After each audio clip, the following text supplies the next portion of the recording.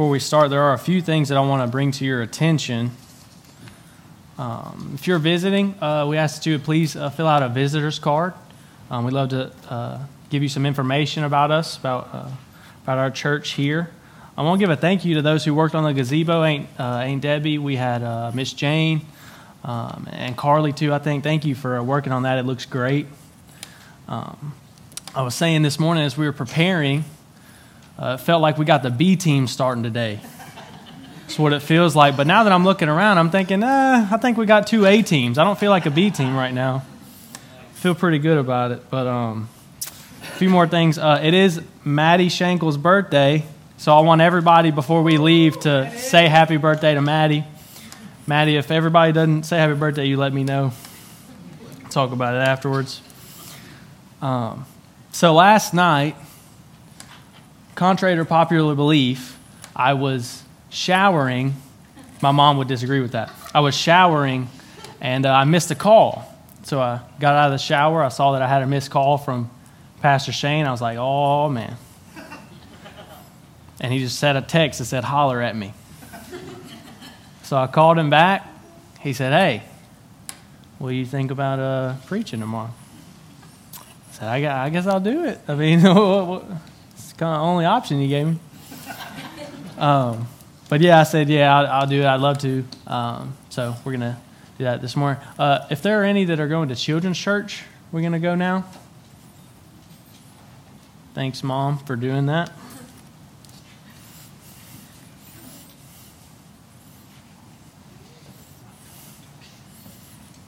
Got a couple Go Force running out there.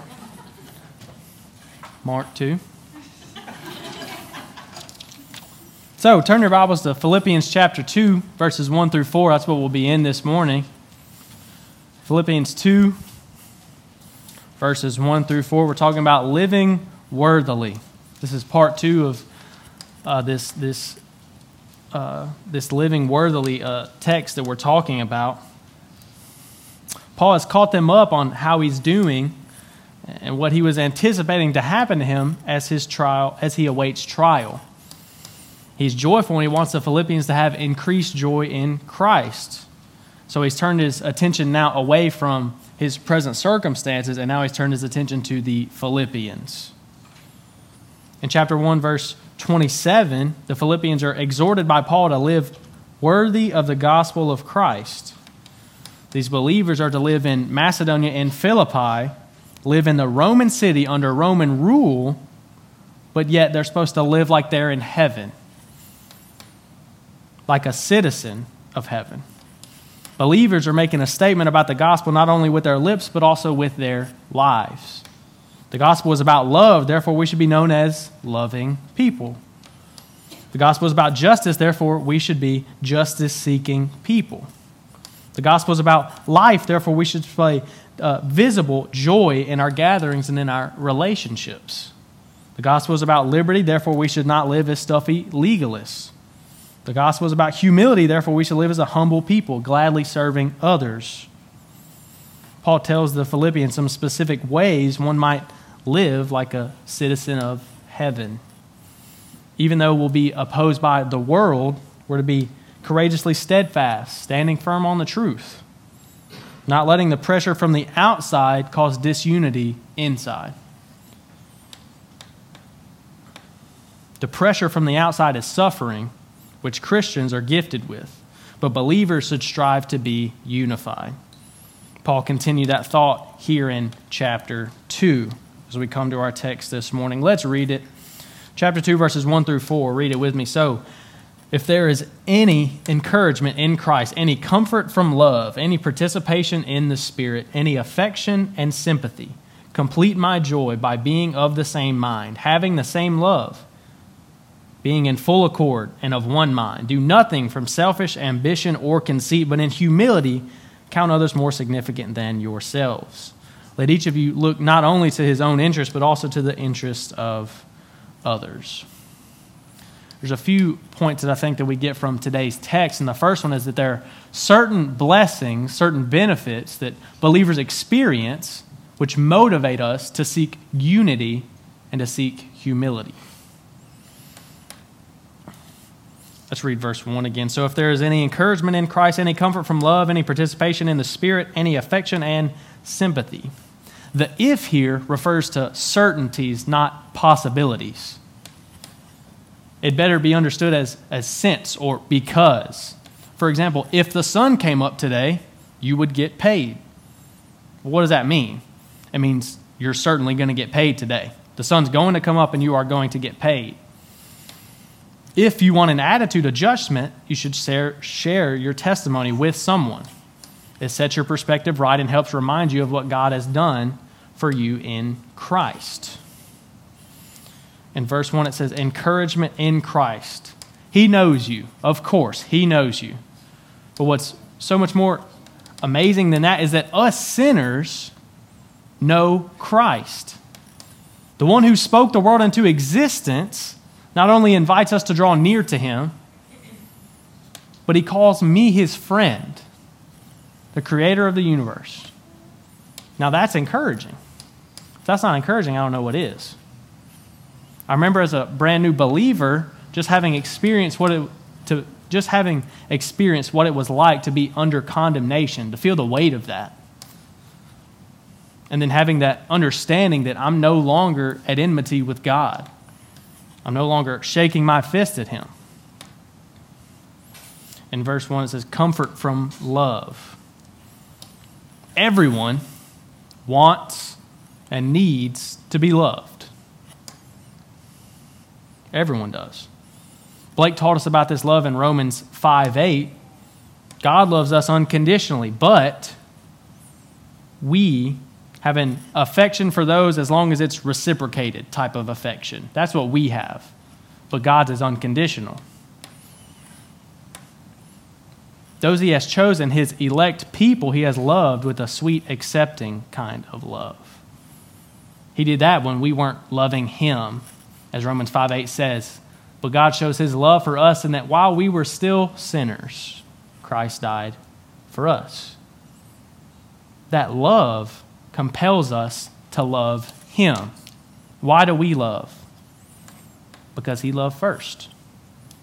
2 Corinthians 5:14, for the love of Christ controls us, because we have concluded this, that one has died for all, therefore all have died. His love compels us to love him.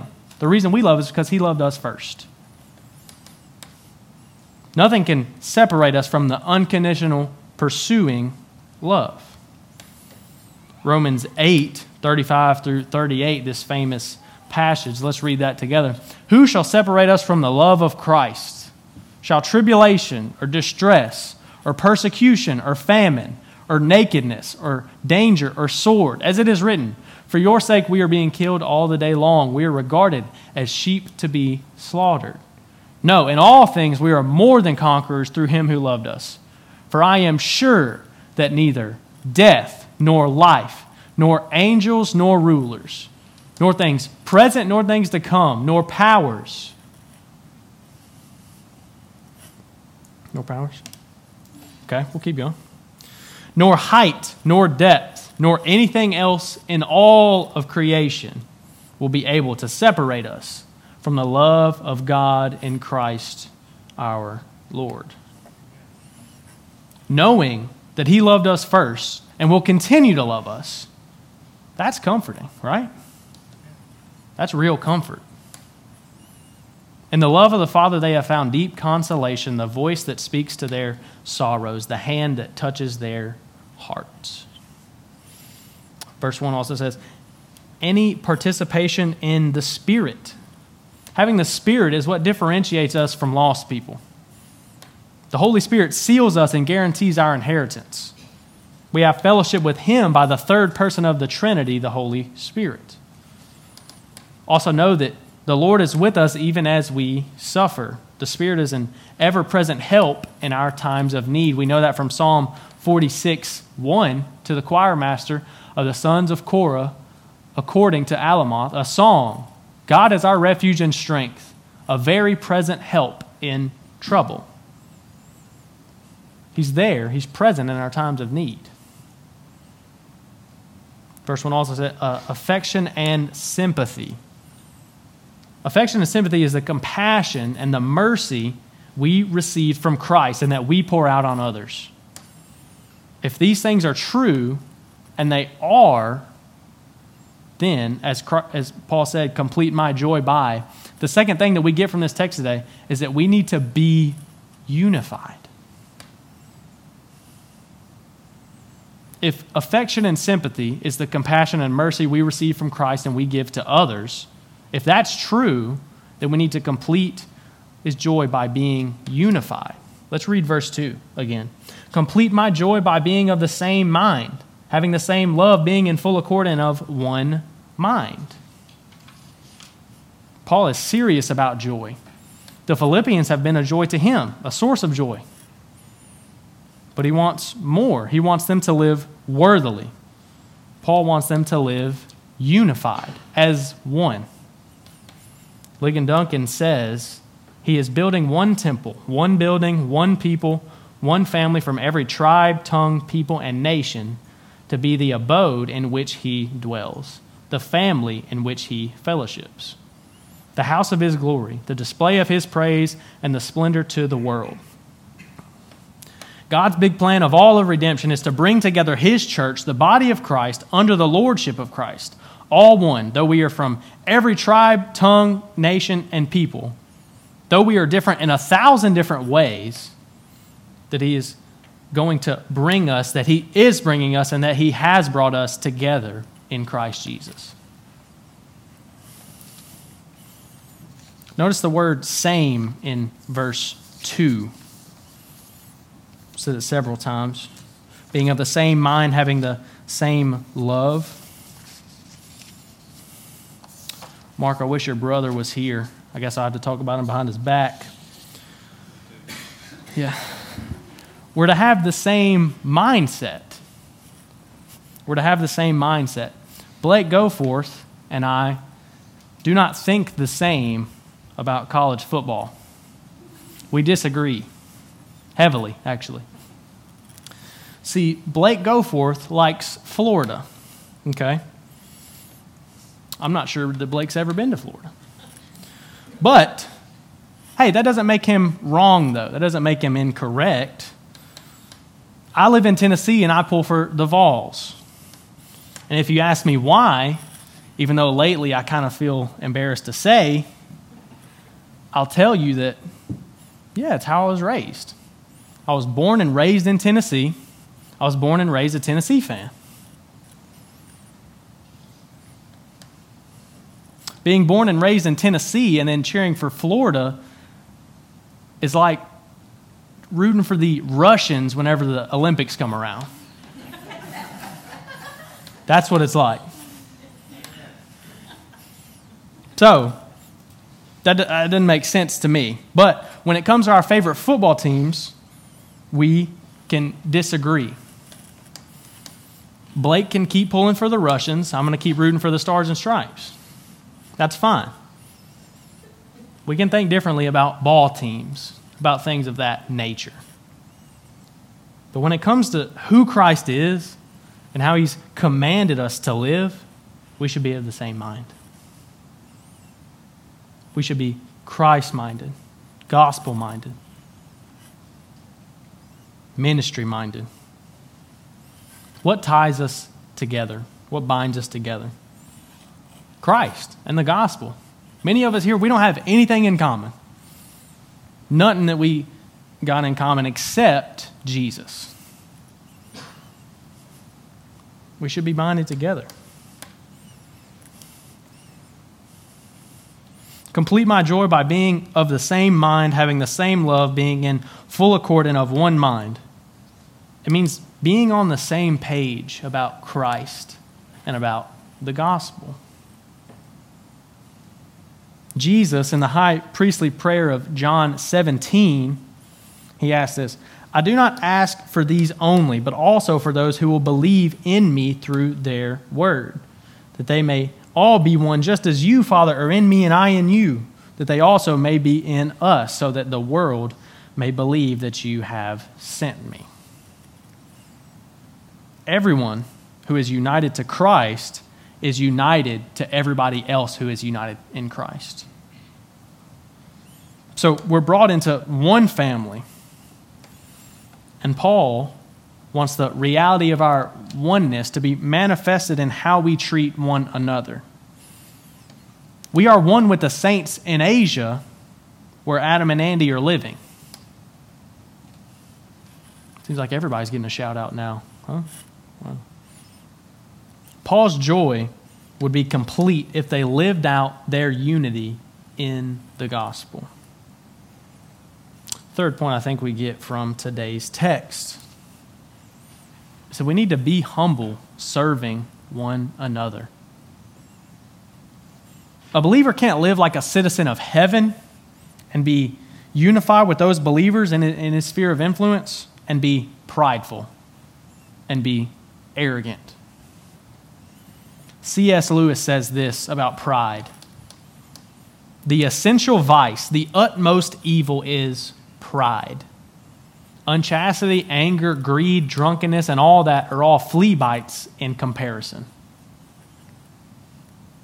John Stott has been quoted as saying, in every aspect of the Christian life, pride is our greatest foe, and humility our greatest ally. Pride comes from all angles. You can be rich and successful and smart and influential and be prideful so that you look down on others that aren't as rich, successful, smart, influential. That's conceit. Or you can be less rich and look at the rich guy and ridicule him for being rich or for being whatever else. You find something wrong with them because you are prideful. And that is selfish ambition. Verse 3, do nothing from selfish ambition or conceit, but in humility count others more significant than yourselves. C.S. Lewis says pride is essentially competitive. Pride doesn't get pleasure in having something. Pride gets pleasure in having more of something than others. Don't be selfish. Pride and selfishness go hand in hand. The selfish person wants it all himself because he deserves it, or he thinks he deserves it. When the reality is that everything above hell is a privilege. We're a bit discombobulated today. Our service was a little bit. Shouldn't we be grateful for the fact that we still have a place where we can meet? We still have a place where we can worship. We still have a place where we can meet with other believers, have fellowship with them, and worship our Creator. Other people don't have that. And yet, whenever it aggravates me whenever people talk about sound being off or something. I'm like, man, there's people all over the world that can't meet, that are dying because they can't meet, and because they try to meet together with other believers, and we complain about the sound messing up. Everything above hell is a privilege. The humble person can consider others more important than yourself. The humble person is helpful. So let's confess every evidence of pride. Let's be humble. Let's serve one another in humility. Let's put aside our pride and let's seek humility so that we can be helpful.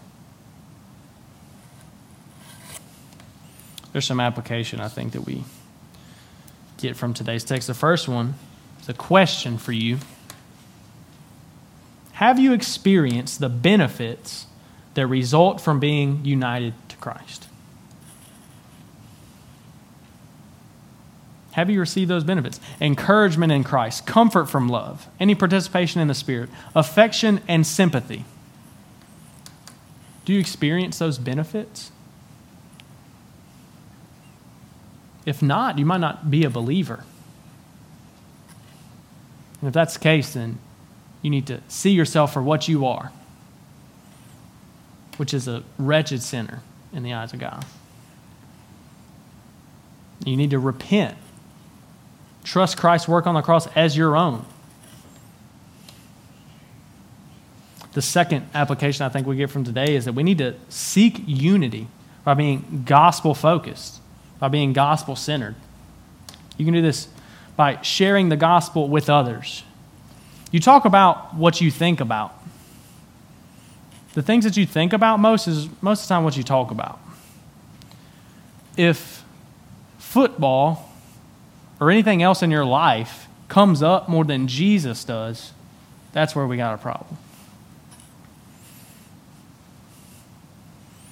If you share the gospel with others, it's a clear sign of someone who is gospel-centered, who is living a gospel-centered life. The third application I think that we get is that pride destroys unity. Destroys it. Fight pride. Seek humility in a few ways. One way you can fight pride and one way that you can seek to be humble is by studying God's word.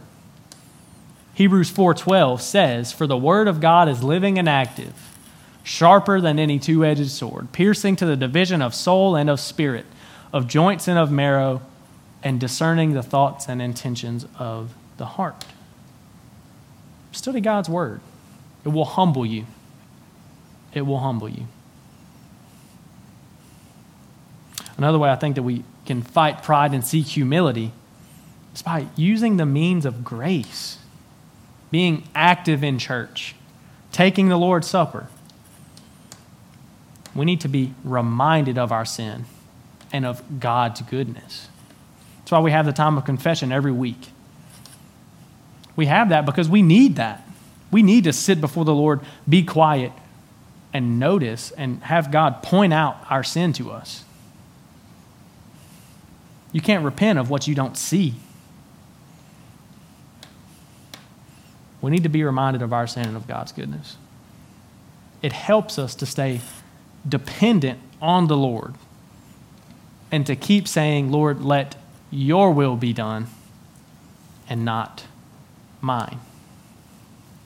Do you experience those benefits of grace in your life?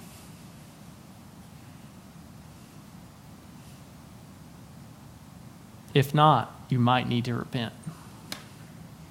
Might need to trust Christ's work on the cross as your own. See yourself for what you are, a wretched sinner, deserving of nothing but hell. And repent and trust your Savior today. Let's pray, and we'll be dismissed. A little early today. That's fine, though.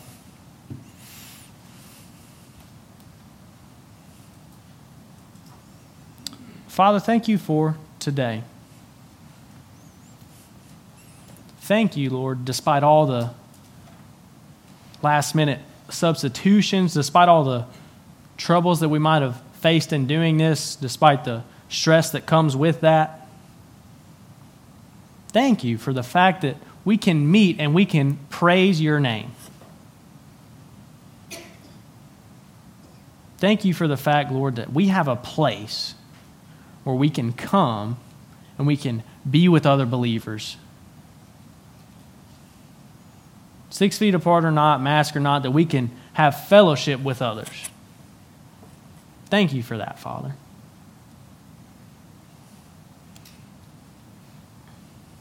Father, thank you for giving us your word to humble us. Thank you for using your word to show us our sin, to show us that we need you, Father, that we can't do it on our own, but that only you can do it through us. Father, thank you for the fact that despite failing you over and over and over again, that you're willing to accept us with open arms. Thank you for that, Father.